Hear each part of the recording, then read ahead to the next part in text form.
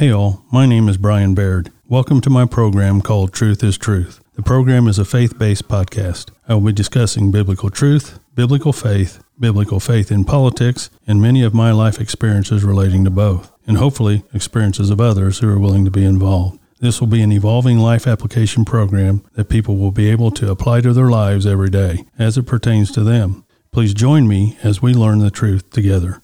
Thank you, and God bless. Hi all, Brian Baird here again, host of Truth is Truth podcast with another episode of Season 2. Episode 4 is a continuation of a previous podcast, but with more information as we move toward the return of our Lord and Savior. The positive fact in this is that Jesus will return, and that is absolute truth. I, for one, am looking forward to that and not doubtful at all. So let's shortly recap and move forward. I want to say up front that I think the last days began with the birth of Jesus and will conclude in Christ's return to the earth to set up his kingdom. Perilous times indicates that apostasy, or as I will say, the following of untruth and lies, will be prominent in the final days of the church age. Before we get into our Bible verses, you'll have to excuse me, I apologize. Spring has sprung and I'm fighting allergies like many people do. And for some reason, depending on what I eat, especially onions, affect how I sound and how I breathe. So bear with me. We'll get through this. And this is the time that I had to record this. It's Easter Sunday at about 10 till 2. And I've had lunch. And, of course, in that lunch I had onions. So I'm suffering a little bit. But needless to say, I've got a deeper voice at this point in time. So that's not too bad. But let's get started. And again, we need to understand the times that we are in and that the Bible includes past, present, and future. So even though we're talking in past tense in a lot of ways, we're talking in present tense and future tense. And you just have to understand the concept and the context of the verses that we're going to be going through. So we're going to be in 2 Timothy. If there's anybody interested in getting your Bible out, we're going to start out in chapter 3. We're going to end up in chapter 4. 2 Timothy 3:1. This know also that in the last days perilous times shall come. The last days, again, being not only in history but in present and future. Perilous times is used to describe the evil nature of demon-possessed men. Matthew 28 talks about that, 8:28.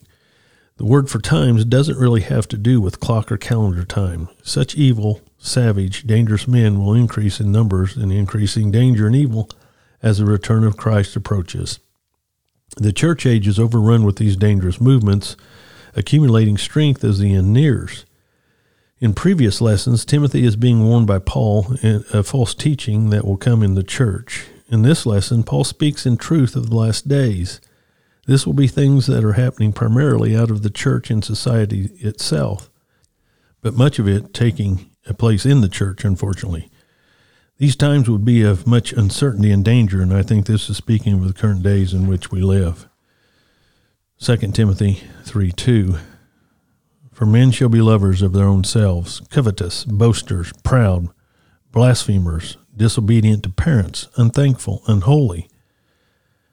Lovers of their own selves here is truer in our society today than ever before. Much of this can be blamed on the teaching secular humanism in the schools.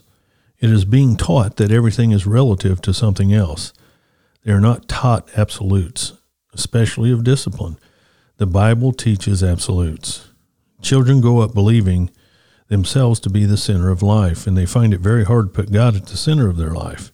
They, because of this, become lovers of their own selves. They are being brainwashed and accept these things blindly. When you believe that you are at the center of all things, then you will believe that anything you want should be yours, even if it belongs to someone else. Coveting and taking what does not belong to you is loving yourself more than others. Blasphemy is everywhere. The television, movie houses, video rentals are full of cursing and worse. Many times the name of God is included in this cursing, which would certainly be blasphemy. There are so many divorces in our world today that a child may not quickly remember or realize who their parent is. Many grandparents are raising their grandchildren because their children are lost in this worldly life. A few parents are trying to raise their children with respect for their parents. but they are thrown in with children from problem homes in the schools to such an extent that many otherwise obedient children become disobedient because of association, and they become in this strong-willed. And as you know, there was a book written years ago by Dr. James Dobson, The Strong-Willed Child, and it explains that. And he does a really good job of that, and that is still relevant today. Kids and adults have been given so many things they haven't earned that they have the idea that someone else owes them a living, and they have been given to so much that they have become ungrateful and unthankful. I know we made our children say thank you and you're welcome in things that they did as they were growing up, and that's tough. I have a grandchild right now that has a really hard time saying please because it's not natural to them. They think they should have it regardless. But just think about it for a minute. How many times do you have someone ask or tell their parents to give them something, and you hear they never say please, they never say thank you when they get it?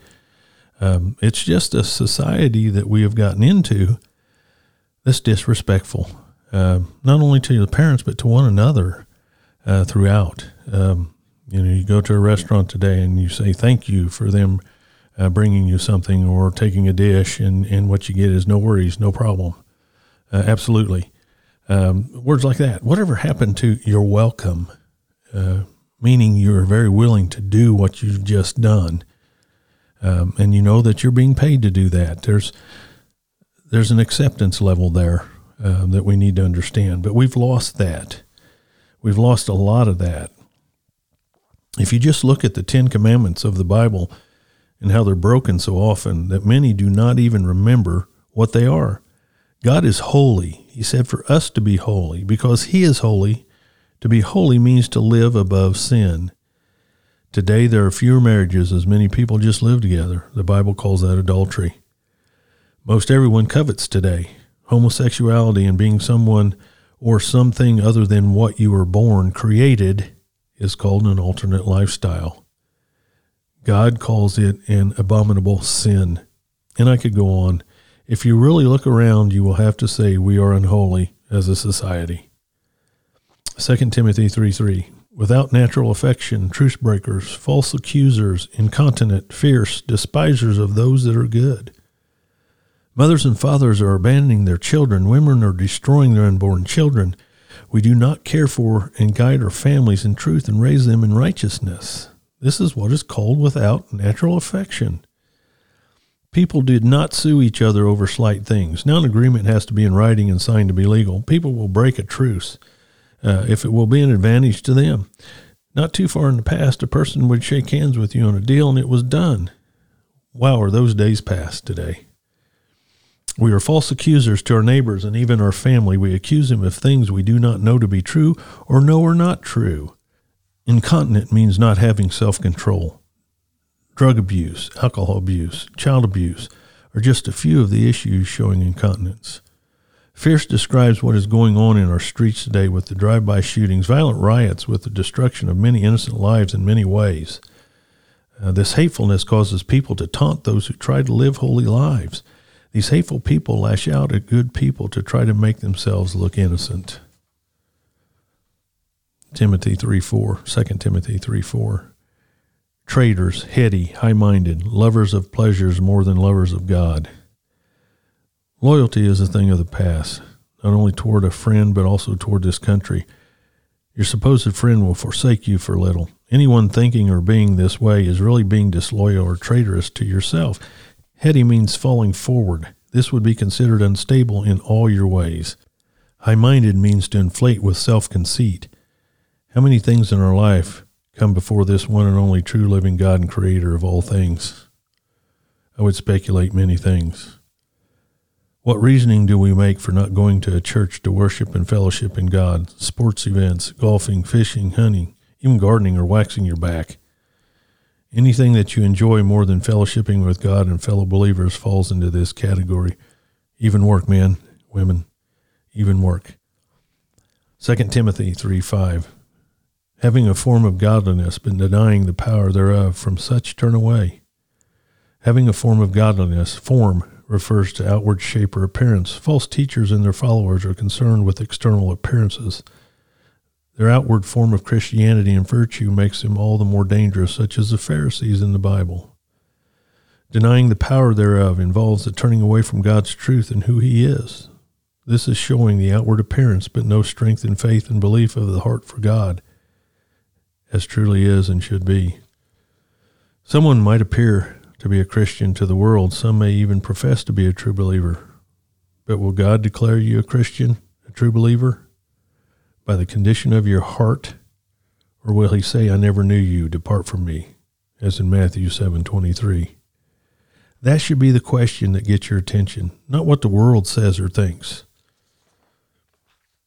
Now we will be going to chapter 4 of 2 Timothy to conclude this episode. This is really important to our current condition and circumstances. This is Paul again talking to Timothy. Timothy was a preacher evangelist. 2 Timothy 4:1. I charge thee therefore before God and the Lord Jesus Christ, who shall judge the quick and the dead at his appearing and his kingdom.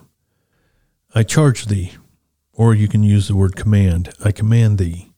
This is a forceful order as Paul gets down to where the rubber meets the road. Before God and the Lord Jesus Christ. This can mean in the presence of God, even Christ Jesus, which is probably the best meaning in my eyes as he is about to be introduced as the judge. Christ, who shall judge. That means Christ is about to judge. Paul is emphasizing the accountability that all believers, and especially ministers of the Word of God, have Christ as their judge. He will one day appraise, not condemn, the works of every believer. This is not a judgment of condemnation, but one of evaluation.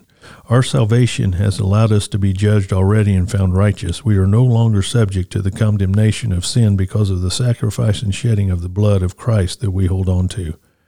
Romans 8:1-4. The quick and the dead. Christ will ultimately judge all men in 3 distinct settings. First, the judgment of believers after the rapture. You can find that in 1 Corinthians, 2 Corinthians, and several places. Second, the sheep and the goats, judgment of the nations, in which believers will be separated from unbelievers for entrance into the millennial kingdom, as in Matthew 25:31-33. And third, the great white throne judgment of unbelievers only, Revelations 20:11-15. Paul's referring to judgment in its general sense, which includes all those elements. His appearing, the word appearing, literally means a shining forth. Paul is referring generally to Christ's second coming, when he will judge the living and the dead and establish his millennial and eternal kingdom. Jesus will appear in the sky to call his children out of this earth to their eternal home. The quick in the verse above are those who are alive at the coming of the Lord. These are those who will be changed in the twinkling of an eye. The word therefore connects this chapter to the preceding chapter. In the light of all the signs of the last days in the last chapter, this is what you are to do. His kingdom is separate. That is when he sets up his kingdom, the reign on this earth. This is the 1,000-year millennial reign of Christ Jesus upon the earth. Jesus is the judge of the world. We are judged his or not his. The sheep, Christians, believers, belong to Jesus. The rest belong to Satan. There is no doubt in my mind that there's 2 types of people in this world today. Those who belong to God and those who belong to Satan. And they can't work together. They can't stay together. They can't be together. It just doesn't work out. And it will be that way in eternity. It will not work out. 2 Timothy 4:2. Preach the word. Be instant, in season, out of season. Reprove, rebuke, exhort with all longsuffering and doctrine. Preach the word, or the written word of God. His complete revealed truth is written in the Bible. Be instant is like a soldier prepared to go into battle, being continually alert for any surprise attack. In season, out of season. The faithful must proclaim the word when it is popular and or convenient, and when it is not. When it seems suitable to do so, and when it seems not. This is talking of any true believer. But here, Paul is talking to Timothy as a preacher. Reprove, rebuke, the negative side of teaching, preaching the word. The reproof and correction. Reprove refers to correcting behavior or false doctrine by using right biblical truth to help a person understand the error of their actions. The Greek word for rebuke deals more with correcting the person's motives by convincing him of his sin and leading him to repentance. Exhort, doctrine, the positive side of teaching, preaching, the teaching and training, or exhorting. I really like here that Paul does not just say preach. He says preach the word. The word of God, the Bible, is the power. Being instant in season and out of season is just saying staying ready at all times. Speak the truth of God's word whenever and wherever you have the opportunity. Exhort can mean to pray, comfort, and draw near. This is just saying not to get weary in preaching to those who are far off. Preach to them, pray for them in love, tell them of their errors, and then preach to them again. Do not give up until they draw near unto God or accept Satan. Give them the truth, and do not get weary in giving the truth. Have patience with them, and they will hear and receive. 2 Timothy 4:3, for the time will come when they will not endure sound doctrine, but after their own lust shall they heap to themselves teachers, having itching ears. Not endure. This refers to holding up under adversity or tolerate. Many people would and have become intolerant of the preaching of the truth in God's word. Having itching ears, some professing Christians in the church follow their own desires and follow preachers who offer them God's blessings without the thought of forgiveness and his salvation without repentance. These do not pertain to God's ways. Some self-professing Christians want to be entertained by words and emotion that will produce pleasant sensations and leave them with good feelings about themselves, but not the truth of God's word.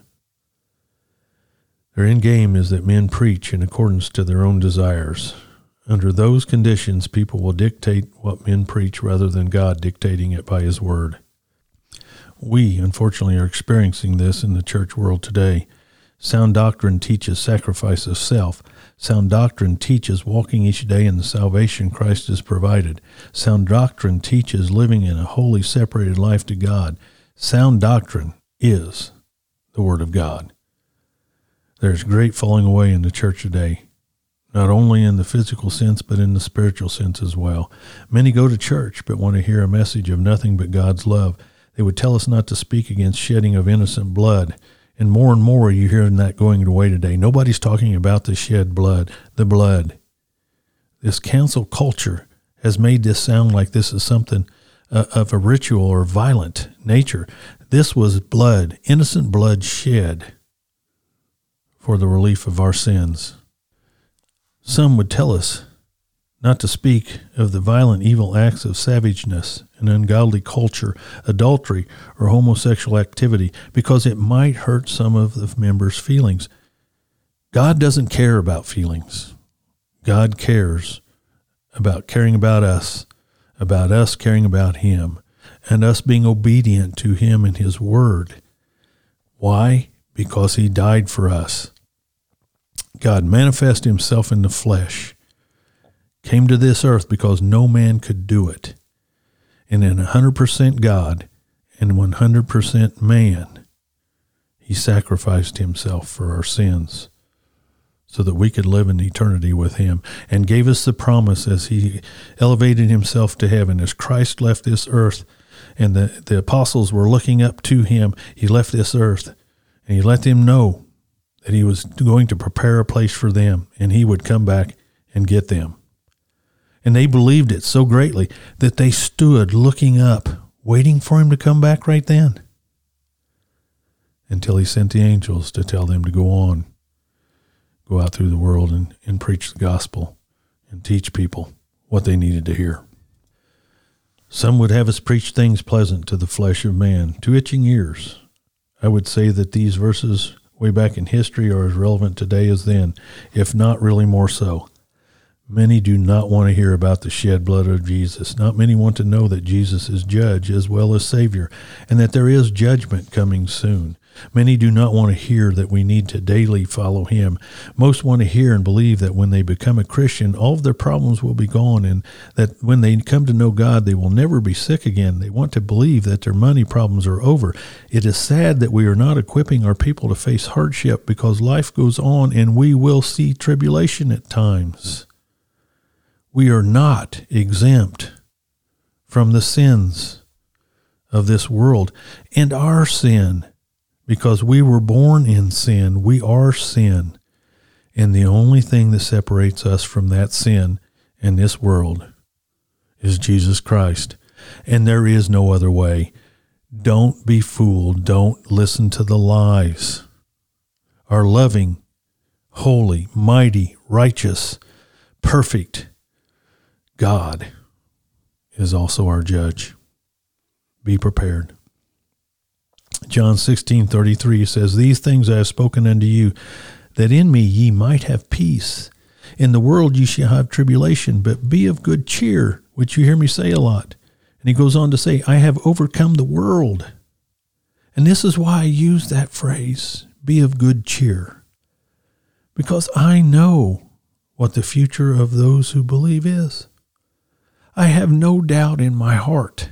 I have no doubt in my mind. I have no doubt in my spirit that those of us who truly believe will be present with our Lord and Savior and our God for eternity. Timothy 4:4, "And they shall turn away their ears from the truth, and shall be turned unto fables." This word fables here, this refers to a false ideology and philosophies in many forms that are against sound doctrine. Many have and will turn from the truth to a truthless false religion which pleases their fleshly thoughts and ways. Fables are speaking of doctrines that are not truth. Titus 1:14, "Not giving heed to Jewish fables and commandments of men that turn from the truth." 2 Peter 1:16, "For we have not followed cunningly devised fables when we made known unto you the power and coming of our Lord Jesus Christ, but were eyewitnesses of his majesty." We need to spend more time in God's true word, his Bible, what he left us to keep us abreast of what is to come, what was, and what will be. The true word will level out our thinking and lessen the human nature of emotion that we desire, and we will not be so easily swayed with messages and teaching that are really fables. 2 Timothy 4:5, "But watch thou in all things, endure afflictions, do the work of an evangelist, make full proof of thy ministry." Evangelism, or the good news of Christ as Savior, was viewed by New Testament writers as an essential task of the New Testament church. An evangelist, used only 2 other times that I am aware of in the New Testament, always points to a specific office of ministry for the purpose of preaching the gospel to non-Christians. Ephesians 4:11 says, "And he gave some apostles and some prophets and some evangelists and some pastors and teachers." So I have to take this as these positions and duties of those specific people are in the church. As we know, the first 2 listed here are not relative in this time in the church. That leaves the last 3. But to preach the gospel is the call of every Christian, especially preachers and teachers, to proclaim the gospel. The work of an evangelist is to save the lost. This watching in all things means to stay grounded in the word and be moderate. Paul warns Timothy again that there are afflictions associated with serving God. Paul told Timothy not to waver from or in the ministry. He must be fully persuaded and also give this message without wavering from the truth. 2 Timothy 4:7. In his last days, this is Paul speaking to Timothy to let him know, "I have fought a good fight. I have finished my course. I have kept the faith." A good fight and have kept indicates completed action with continuing results. Paul saw his life as complete. He had been able to accomplish through the Lord's power all that God called him to do. He was a soldier, an athlete, and a guardian. The faith is the truth and standards of the revealed Word of God. This is a gross misunderstatement. Most men would have given up long ago, but not Paul. His faith was strong and never wavered. Regardless of the hardship he was facing, he had ministered to the very end. God has a job for each of us to do in this life.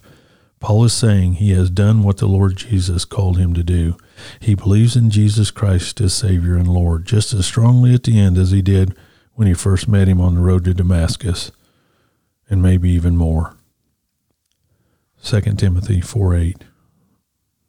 "Henceforth there is laid up for me a crown of righteousness, which the Lord, the righteous judge, shall give me at that day.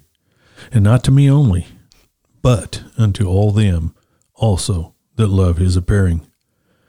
A crown of righteousness, the Greek word for crown literally means surrounding, and it was used of the plaited wreaths or garlands placed on the heads of dignitaries and victorious military officers or athletes. Like the crown of life, James 1:12, the crown of exaltation in 1 Thessalonians, the imperishable crown, 1 Corinthians, and the crown of glory in 1 Peter, in which life, rejoicing, imperishability, and glory describe the nature of the crown. The context here seems to indicate the crown represents eternal righteousness. Believers receive the imputed righteousness of Christ, justification at salvation, Romans. The Holy Spirit works practical righteousness, sanctification in the believer throughout his lifetime of struggle with sin. But only when the struggle is complete will the Christian receive Christ's righteousness, perfected in him, the glorification, when he enters heaven, and that righteous judge is God, Christ. That day is the day of the Lord, the day we stand before Christ. His appearing is when the Lord returns to earth in glory to judge and to establish his kingdom. Now that Paul's given work on this earth was done, he was looking forward to standing before the Lord Jesus and hear him say, "Well done, thy good and faithful servant." The crown of righteousness is speaking of us being in right standing before God, because the Lord Jesus has clothed us in his righteousness. There will be a crown awaiting those who believe. For those of us who are true believers and have fully accepted Christ as our one and only true living God, creator of all things and redeemer of those who will accept that, we should be looking forward to the coming of our Lord. Stay in the faith and keep looking up, for the day of our Lord draweth nigh. My hope and prayer is that this podcast not only has opened someone's eyes to the truth, but those who know the truth will be blessed by the comfort and joy of the true knowledge of Christ. Keep the faith that comes from Christ and look to him always. Be kind to one another as brothers and sisters in Christ. Protect the weak, help the needy, and please, please, pray for one another. I named this podcast or titled it Where We Are as Believers and What We Should Be Doing. And I hope in this second season, episode 4, that you got that truth and that you understand what it is that God has called us to do and what we should all do. And listen, we all fail. I fail miserably every single day. But my heart is true. I love my God, and I want to do what he gives me to do the best that I can. Because someday I want to stand in front of Christ and him say, "Well done." I hope that happens. I pray that I do things that he wants me to do well enough that happens. But we need to understand we have to help each other. As true believers, we have to stand strong. We have to be indivisible. I keep saying that word. We have to be indivisible. We say the Pledge of Allegiance to the flag, and in that we use it. We need to be indivisible. That's talking about us. It's talking about us as a country. But we as believers, we as true followers of Christ, we must be indivisible. This country is already divided. It has been divided for a long, long time. We are seeing nothing new under the sun. We're just seeing more evil as we get longer into the days before God's return. But we have hope. We can have joy in God's word, in his truth, and his promises, because his promises are true. God is the same today, yesterday, and tomorrow. He will never change. He will not change his mind, and he will not give us anything but absolute truth. And in that absolute truth, we have confidence in who he is and what he has done for us. And we need to take that confidence and we need to give it to other people. And we need to help them that are struggling with that. And we need to show them through our lives and through our words that we are indivisible. We are of one nation under God, because that's who we are. I hope this has been a blessing. I really do. These get tougher and tougher to do as I try to teach more and more of what God's putting on my heart. But I hope you will stay with me. I hope you will continue to come back, and I hope you will share these words with someone else. It doesn't take much to just share the podcast, whether you like them or not, whether they make you feel really good or not. They are God's truth. And that's all I can do. And I think you will see if you read through 1 and 2 Timothy, or read through any book of the Bible that Paul has authored, that is what he did. He told the truth. He didn't worry about the emotion. He didn't worry about all the other things in life. He didn't worry about the result, or I guess the punishment that he was going to receive. As we all know, Paul was pretty well punished a lot. But that is why I can be here in these podcasts, and that's why I can do these things, and I can do it with confidence, because I know the true living God and the word that he's given me. And I just want us all to know that. Again, I will say the worst thing about eternity for those who do not believe will be the separation from God, because we really don't know what that's like. Because God is in all creation that we see here on this earth. We really do not know what it's going to be like to be without God or in the presence of that. That really wakes me up for those who don't believe. But just keep listening, keep praying, keep preaching. We'll get there. And as always, be of good cheer. Our Lord is returning soon. God bless you all. And again, I hope to be here again shortly, Lord willing, and I hope you'll be here to listen. Thank you.